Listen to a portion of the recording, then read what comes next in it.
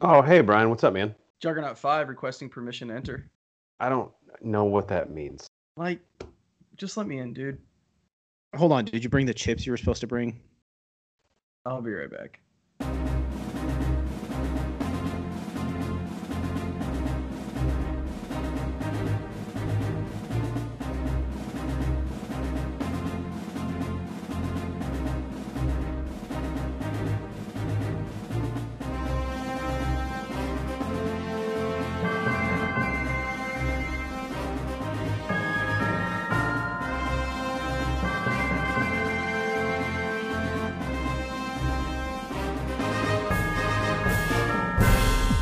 Welcome in to the Bro Force Squad podcast. We're just a bunch of bros drinking beer and watching TV and movies. I'm your host, the Mayor Jeff Hornacek.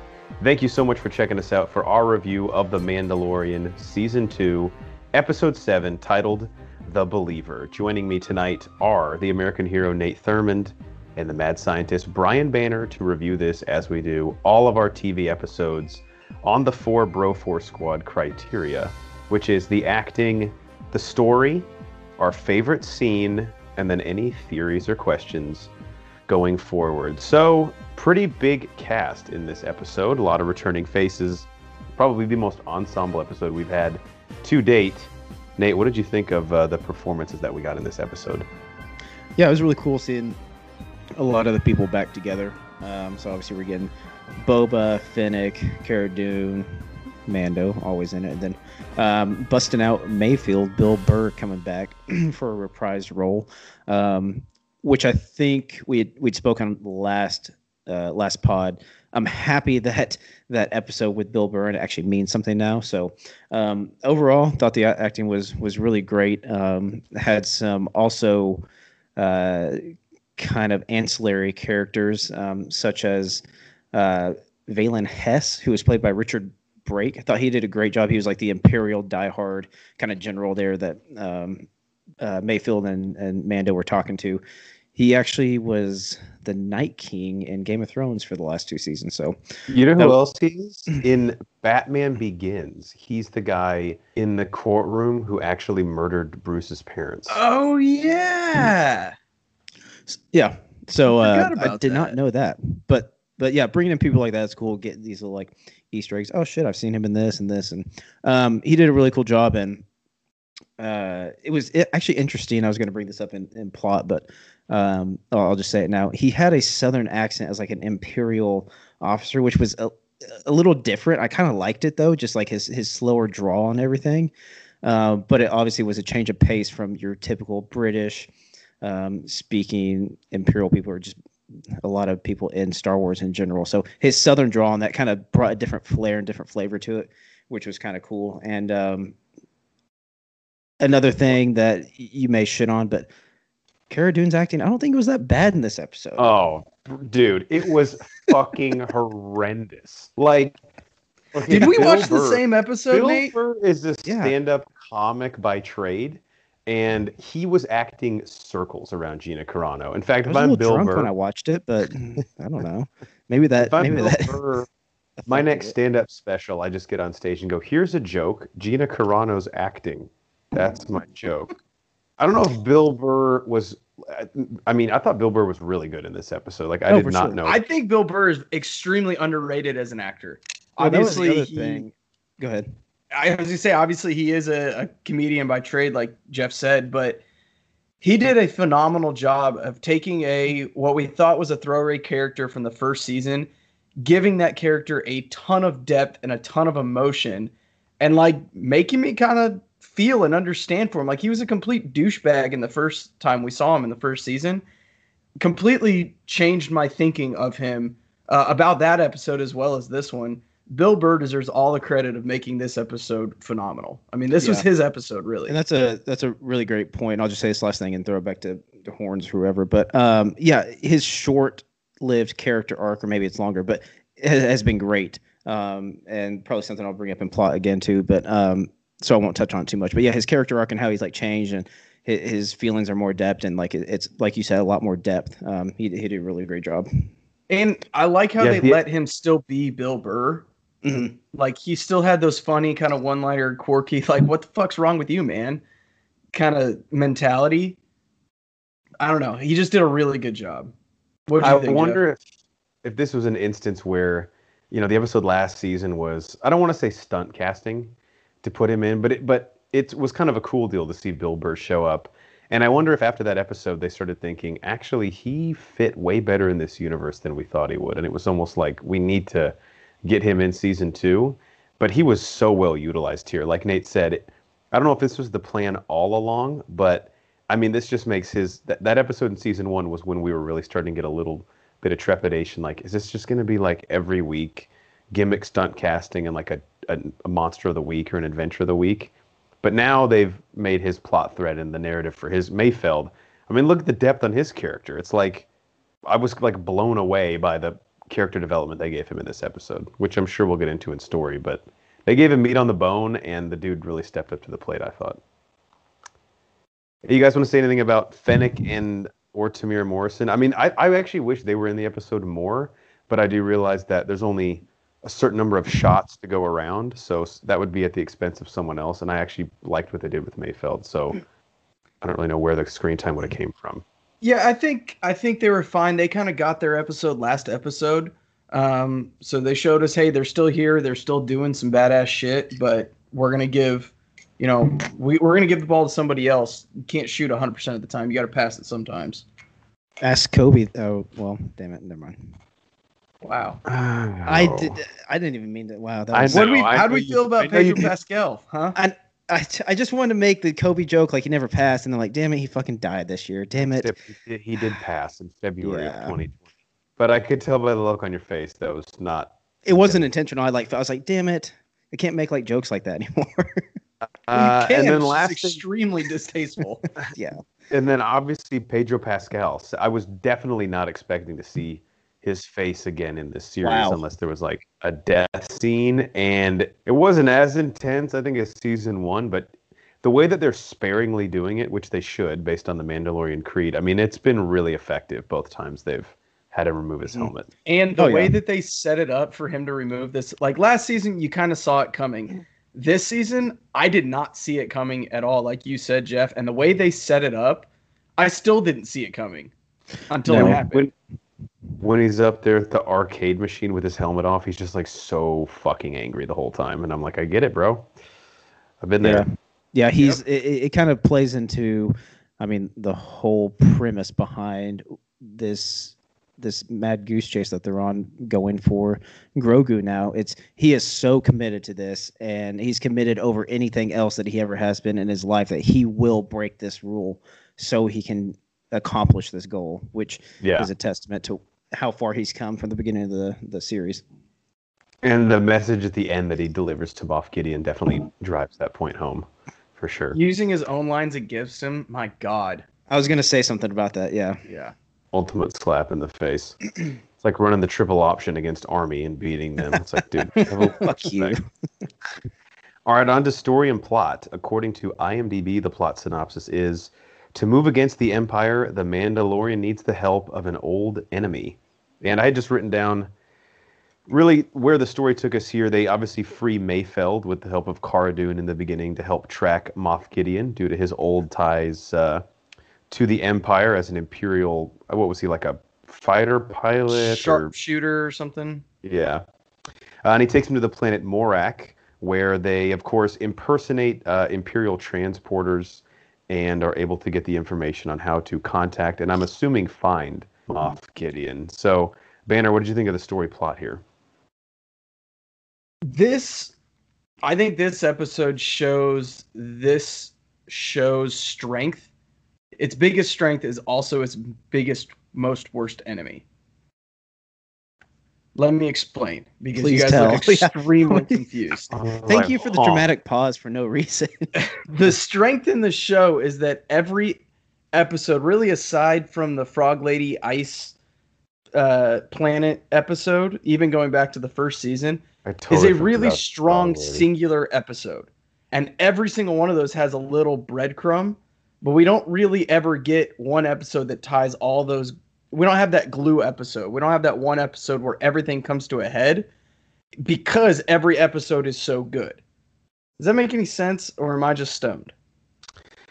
No, I A see what little you're of saying. this, a Like, little of that. yeah, the episodes don't build to one massive moment, is what you're saying, because they give us pretty substantial moments along the way, right? Right. Every episode is so strong by itself. They don't necessarily need that big aha moment, which I've been waiting for. But at the same time, like I can't go, I didn't like this episode. The episode was fan-fucking-tastic.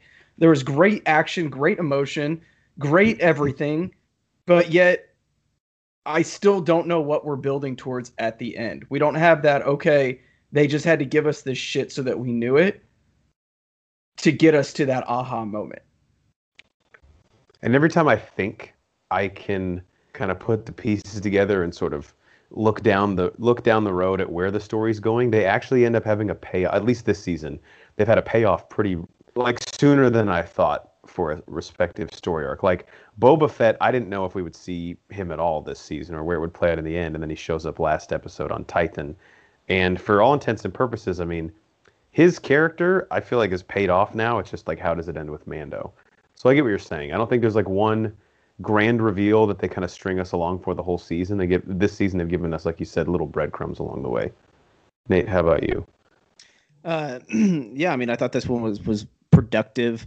Like Banner was saying, yeah, it still had a lot of emotion, a lot of depth within every scene, pretty much.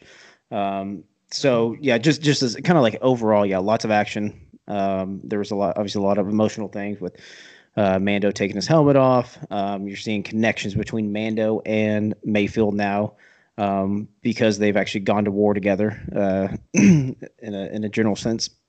So now they're enemies. They've kind of come full circle, which that kind of played into the part of Bill Burr's character arc that I was talking about. He's kind of come full circle.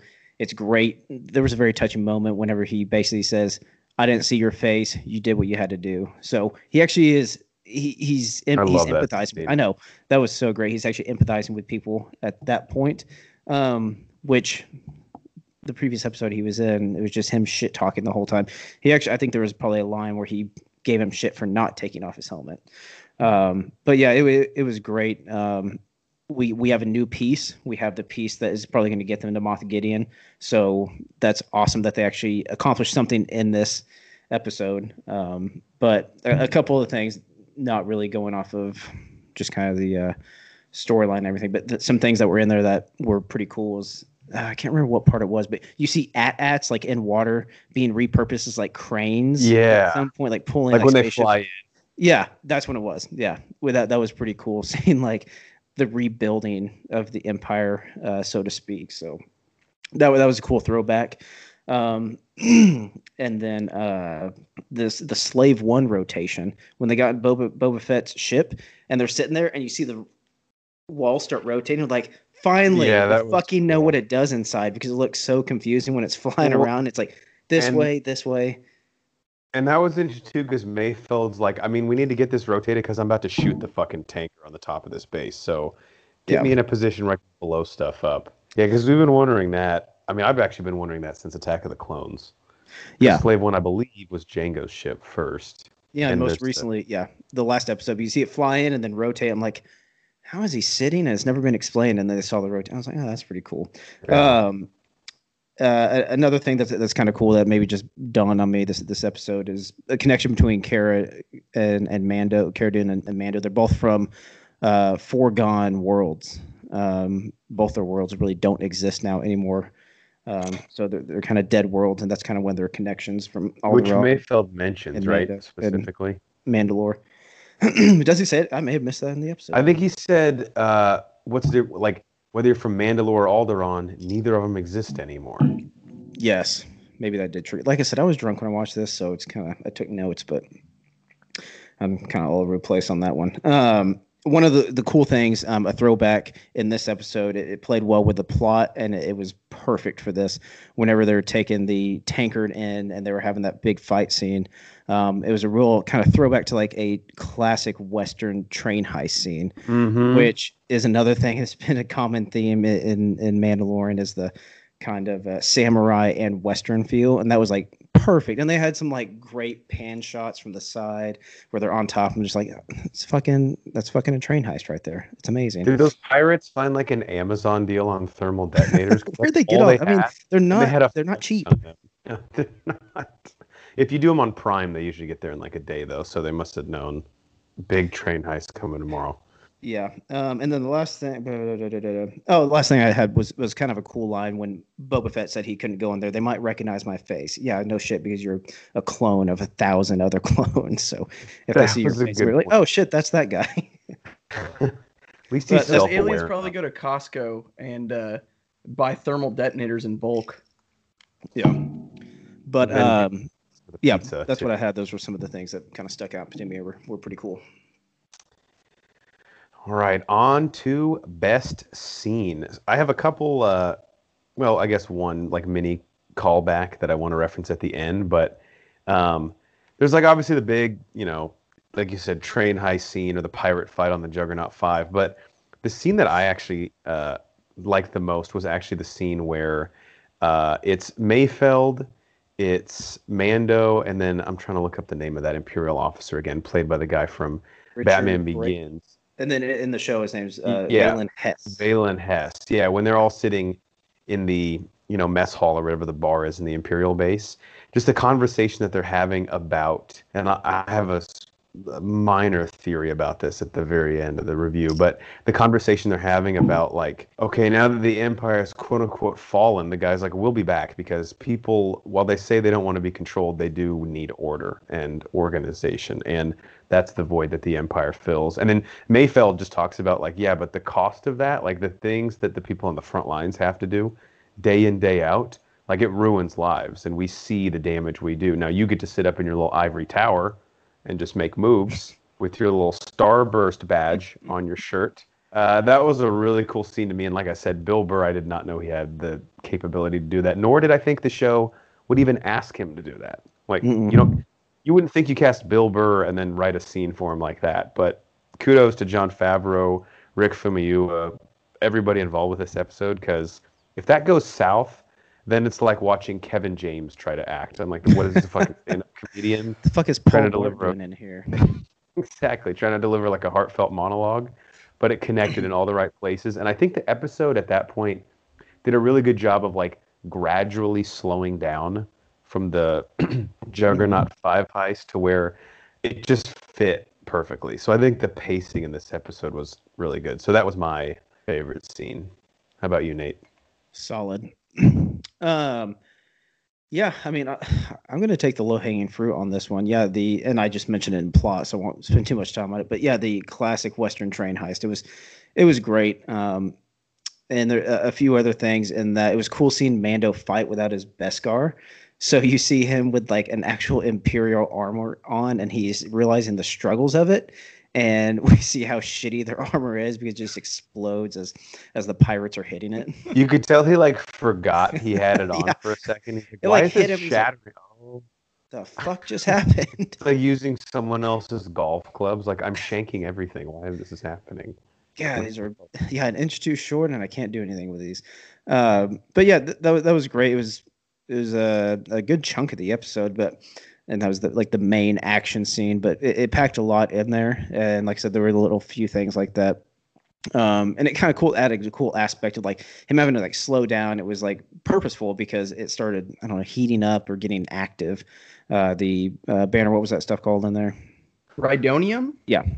And so it was kind of like a cat and mouse. It would slow down a little bit and then speed up, which added a nice little element of intensity to it. So that was probably my favorite scene in the episode. And I've never thought I would be happy to watch TIE fighters fly over the ridge and kill civilians. Dude, a great point. That is a great point as well. You're like actually rooting for the TIE fighters. You're like, wait, what? This feels so weird. What's going on? I know. And they fucked up those pirates. I don't know what the pirates were doing at the end. They only had thermal detonators, and they were just running at people with blasters. Yeah. Like, this is really not a well thought out. Like, you're in an open space. Well. They've had better ideas. But Banner, move it over to you now. So I'm not going to say this is the best scene, but this is my favorite scene. I think it ultimately is going to end up having the largest significance on Mando. And that's right after Mando and Mayfeld get into Juggernaut 5 and they start driving down the road before the train heist. And Mayfield basically says, look, what's your deal? Is it you can't take your helmet off or you can't show your face? Because there is a difference. And depending on the situation you're in, you keep changing your mind. So like, make up your mind. Who are you right now? What do you need to be? And that ultimately leads Mando to make that decision that, hey, I'm going to do whatever I can to save Grogu. I'm going to take my helmet off. And then it ends with Mayfield going, look, I didn't see shit. You're good. Don't worry. We're square. Let's go. I think that by Mayfield having that conversation with Mando, Mando is now, this is kind of the second or third time that he's starting to question his creed. First, it was when he talked to Bo-Katan and the other Mandalorians, like, look, yeah, we're taking our helmets off. You're part of a radical group. You may not understand that or realize that, but you are. And then Mayfield going, look, hey, I was part of the Empire. And again, a lot of this is kind of explained after the fact, but it all kind of comes down to that conversation. He was in the Empire or part of the Imperial Guard or whatever the fuck you want to call it, goes to jail, has a lot of time to think. And now he's like, look, why did I do that? It was kind of fucked up that I did that. Goes into that conversation that he had with Valen Hess. Like, yeah, who's suffering though? Shoots him. Then he blows up the whole factory, blah, blah, blah. It all comes down to that whole conversation of, look, what are you fighting for? Why do you believe in these things? Really take a look inside. And that's what that really, really short scene said to me. It said a whole lot. What a very insightful breakdown, Banner. I was going to say, I didn't even really think about it in that context. But yeah, they were not throwaway lines, any of the things he was saying to him. And again, it showed, like, you don't cast Bill Burr and ask him to do something like that. And Bill Burr stepped up to the fucking plate. He knocked it out of the park. One of the cool things, this is what I liked about Rogue One. This is what I'm excited to see in the Cassian Andor series.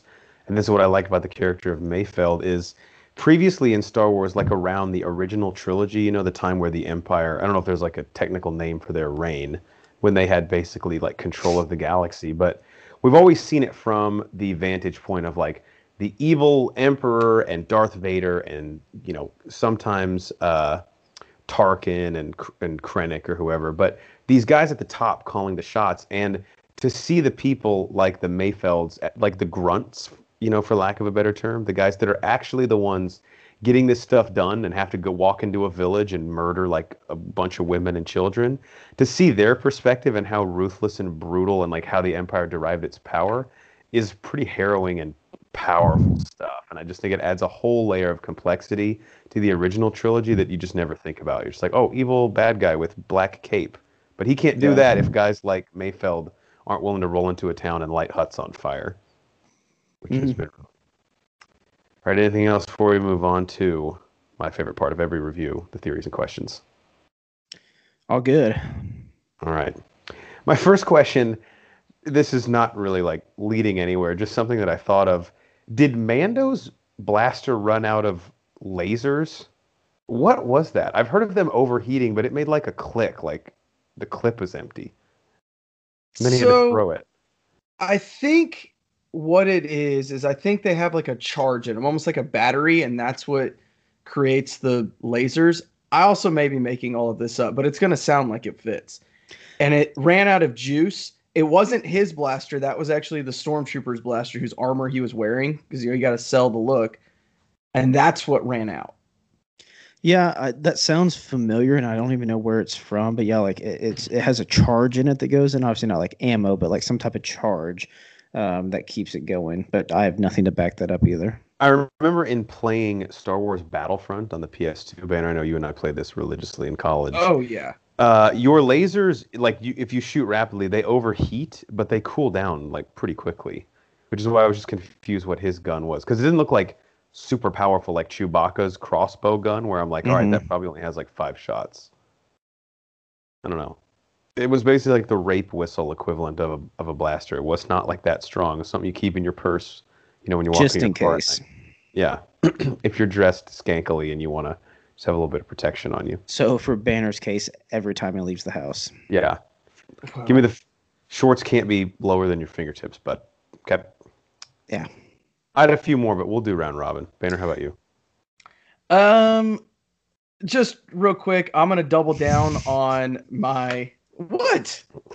I don't What know. are you I don't know laughing why your delivery made me laugh. I'm sorry. Nothing. I have no reason why. I thought it was like an anticipatory laugh. He's like, whatever he says, I'm going to laugh at. So let me It may start. have been that too. It's like this is gonna be fucking stupid. Yeah, let me get a running start here on the laugh. Sorry. I'm just gonna double down on my big battle royale of 3 teams all fighting for that dark saber. The deeper and deeper we get into this, the less and less likely I think it's actually gonna happen. But I got to stick to my guns, and it's still not out of the realm of possibility that that can happen. I don't think it's necessarily probable, but we can't rule it out. It's like mathematically, it's not eliminated from the playoffs yet. No, I would say you have like a 15% chance. Like, I don't even think it would be like insane if it happened. It's not insane. Half the team was in this episode. Yeah. You know? I don't know if that's at the end of this season. I don't know if that's what the big fight is going to be over, because I know the premonition on yours is kind of around the dark saber, right? Yes. Yeah. Which it's weird has really not been at all important this season. Yeah. Yeah, So, and that's what I think I was trying to talk about when I was saying the show's biggest strength is its biggest weakness is we have all of these breadcrumbs, but they're not leading to, like, it doesn't feel like it's leading to anything. It's just a bunch of information that we have. Yeah. Like the dark saber, and I feel we've that met 30 fucking people that have only been in one episode. Yeah, and I mean, obviously this kind of got put on hold, but this may just be leading into another question. Whenever we can figure out what the fuck Grogu did on that rock, because that was kind of like the main thing driving everything for several episodes, is getting Grogu to a Jedi, getting him trained, or getting him just wherever he needs to go. And now that's kind of been put on hold. But I guess it kind of goes towards what you're saying. You're getting like all these breadcrumbs, and then it kind of gets convoluted. Yeah, it was like they had some real momentum with that of, oh, okay, we need to find a Jedi. We find Ahsoka Tano. No, I'm not going to do it. Go to this place and see if he reaches out. Oh, he does reach out. Now what's going to happen? Oh. He gone. That's it. Yeah. Nate, what'd you have? I really, honestly, don't have any theories. Anything that I've said in the past on any of the episodes, I still am kind of sticking to all those. I don't think anything really changed in this episode that would change my mind on anything I said previously. So I have like one stupid question, and it was just kind of at the end of the episode. What the fuck is Mayfield going to do? They just let him go on this planet. I don't think he knows anyone there. They just blew up the fucking base with any life forms on it. He's just going to go like Bear Grylls style and just go camp out. He's going to be drinking his own piss. I think know. he was like too proud to ask for a ride off the planet. But the second they leave, he's like, dude, I don't even have my cell phone. He turns around and just, oh, fuck, never mind. Okay. I was a little disappointed that he didn't like volunteer to like go with them to get Grogu back. I think it was more like with Cara Dune being an officer now, she can't be seen like or associated with him or around him without having questions. So I think that was kind of. But it's okay for her to be around an assassin, Boba Fett, and a known criminal in Mando. I mean, the X-wing fighters let him off too, so I don't know if he has like too much of a record at this point. With like Boba Fett, I don't think anyone knows even exists. Same with Fennec. She might think she's dead. I think Mayfield is going to realize soon too. Is like, I left my wallet on that ship when they took off, but we're just in such a hurry to get out of there. I'm pretty sure I had a Smoothie King coupon that's going to expire next month. I need to get that back. I needed one more punch, and I got a free one more punch out. And those are like $7 a medium. Smoothie King's expensive. And I was going to start working out next week, so I needed that protein and everything. So next week, all right. So 4 more cheat days. I had a theory that the speech given, I keep forgetting his name, Nate. You know you've said it 3 times. It is Hess. Speech given by Hess in the mess hall. That is the precursor, or basically setting up the rise of the First Order in the sequel trilogy. Like essentially using a lot of the infrastructure from the Shattered Empire. They look the same. Their mission is essentially the same. And he's basically saying, like, for aesthetics and for vanity, we can repurpose this thing, call it something else so that people don't feel like we're this fascist regime, but we all know what the fuck it is. It's the same goddamn thing that you had before. You just need order in the galaxy because maybe the Outer Rim gets too out of control and people are willing to punt a lot of their civil liberties just to have that semblance of control from the government. Can I expand on that, Horns? Please. So I love that theory. I'm going to take it one further, though. And I think the actual first creator of the First Order, or who's going to assemble it and get it, get the gears moving again, is going to be Thrawn. Then you're going to have Snoke come in and kill Thrawn and take it over. What? Turn up the heat. And with Thrawn being all CGI and all that bullshit, there is zero reason that they can't bring him into this. And I think that would almost legitimize him a little bit in this. Never mind. You can't. Wait, hold on. What do you mean by just Thrawn being CGI? Not Thrawn, Snoke. Oh. Okay. Snoke being so Thrawn, CGI heavy. Yeah. And the what is it called? Star mocap. Wars. Oh. Being that they have the technology to do that, it wouldn't be that hard or that far-fetched to bring Snoke as a character back, because it doesn't necessarily have to be played by Andy Serkis. Not that Andy Serkis wouldn't be game. He would do it. I see. Gotcha. I have a question for you two that I will then base my theory off of. So this past week at the Disney investor meeting, whole shitload of news. I'm assuming this actually might be a great thing to talk about on our next episode, all the stuff they announced. But an Ahsoka Tano series led by Rosario Dawson on Disney Plus was announced. So let me ask you two this. Do you think that series will take place prior to meeting her in The Mandalorian or after meeting her in The Mandalorian? Because I have a theory, depending what we think. Nate, how about you? Banner, on the count of 3, you say before or after. Ready? 1, 2, 3. Before. Yes. Fuck you. I think before. I think we're going to have, and maybe this is just because this is what I want, I think we're going to have major crossovers between Mandalorian and Ahsoka, almost where you can watch one episode of one and then jump to another episode and then jump to another episode because they're teamed up and working together. But yet each series still makes sense on its own. And we're going to get a bunch of flashbacks to before the events of The Mandalorian, of her like knowing something in present time, and then showing us how she learned that in pre-Mandalorian time. Like Slumdog Millionaire. Yes, just like Slumdog Millionaire.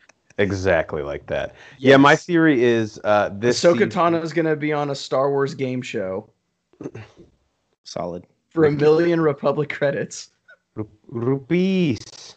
My theory is this season ends with Ahsoka Tano taking Grogu to train him, and that is essentially her show. Love it.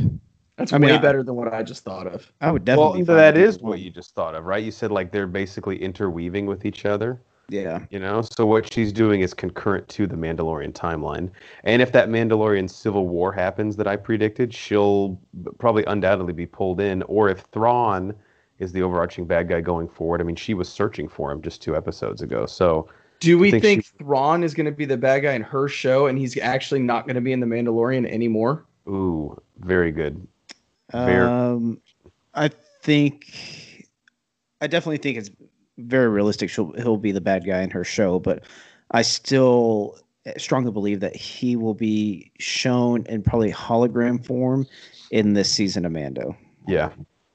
That way, I mean, we're assuming the casting is TBD unless they've really been able to keep it tight-lipped. I've heard a rumor that it's actually Mads Mikkelsen's brother. He voices him, huh? Oh, okay. I didn't know he had a brother.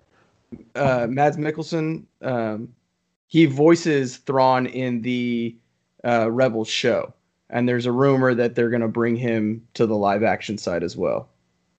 Very interesting. Yeah. So Krennic's brother is Thrawn. Yeah. Urso. Urso's brother. Krennic is Ben Mendelsohn. The last thing I had was just a few, and I mentioned about these earlier, just finale predictions that I have for the season finale for next week. I'm predicting a quote unquote major death. So someone in the group we saw will die. Whether Cara Dune. I hope it's Cara Dune. I really hope it is. But Griff could show up. It could be. I wouldn't be mad if they killed Carl Weathers. Yeah. I could. If it was done tastefully. I don't know if Fennec dying would mean anything because we thought she died and she just came back. But I think someone on the team will die. I think Ahsoka will show back up. Sorry, Nate, I cut you off. Oh no, I was just saying I agree. Like I don't think Fennec would be like a huge character death because, like you said, we thought she was dead. She kind of just came back. She's been important so far to the last 2 episodes, but yeah, I don't think it'd be a huge death if it did happen. Yeah, we already said this, but I think we will get a Thrawn appearance via hologram. And one other thing that I'm kind of holding out for, but this may be more. Well, maybe they could just dive into this in the Ahsoka Tano series, but I think we will find out the actual relation between Grogu and Master Yoda. I could see that being something Moff Gideon mentions, or if Ahsoka does show back up, realizing after he got on the Seeing Stone and communicated to her, maybe that's information she now has. So that'd be a great little thread to go off of for the last episode. Because for all we know now, they're just the same species, I guess. I don't know. I guess we're assuming a relation, but it hasn't been explicitly said. The last observation that I had on this episode, was this the first episode that we did not see Grogu at all? Wow. Yeah, I guess so. Out of 15 episodes. The pilot, he shows up the last second, right? When he opens the... he shows up at the very end. And then there's a lot of episodes where he kind of bookends it, but he's not in the middle for all the action and the fighting. Mm-hmm. But we didn't get anything of him at all, which makes sense because he's gone. I mean, we don't know where the fuck he's at, but... Yeah, I think that's probably the only one.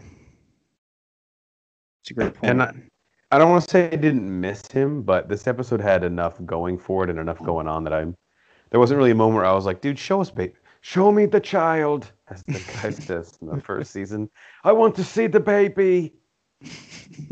Did you get a little like old Yiddish woman there? That's supposed to be super German guy.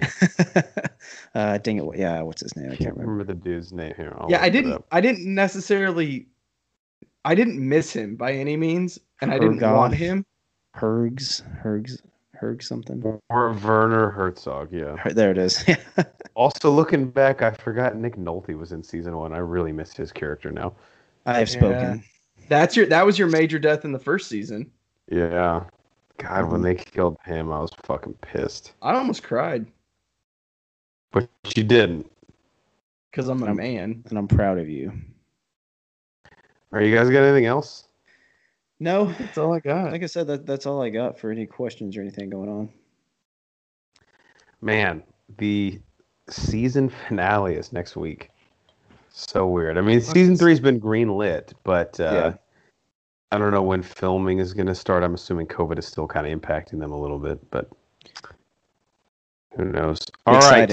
Excited.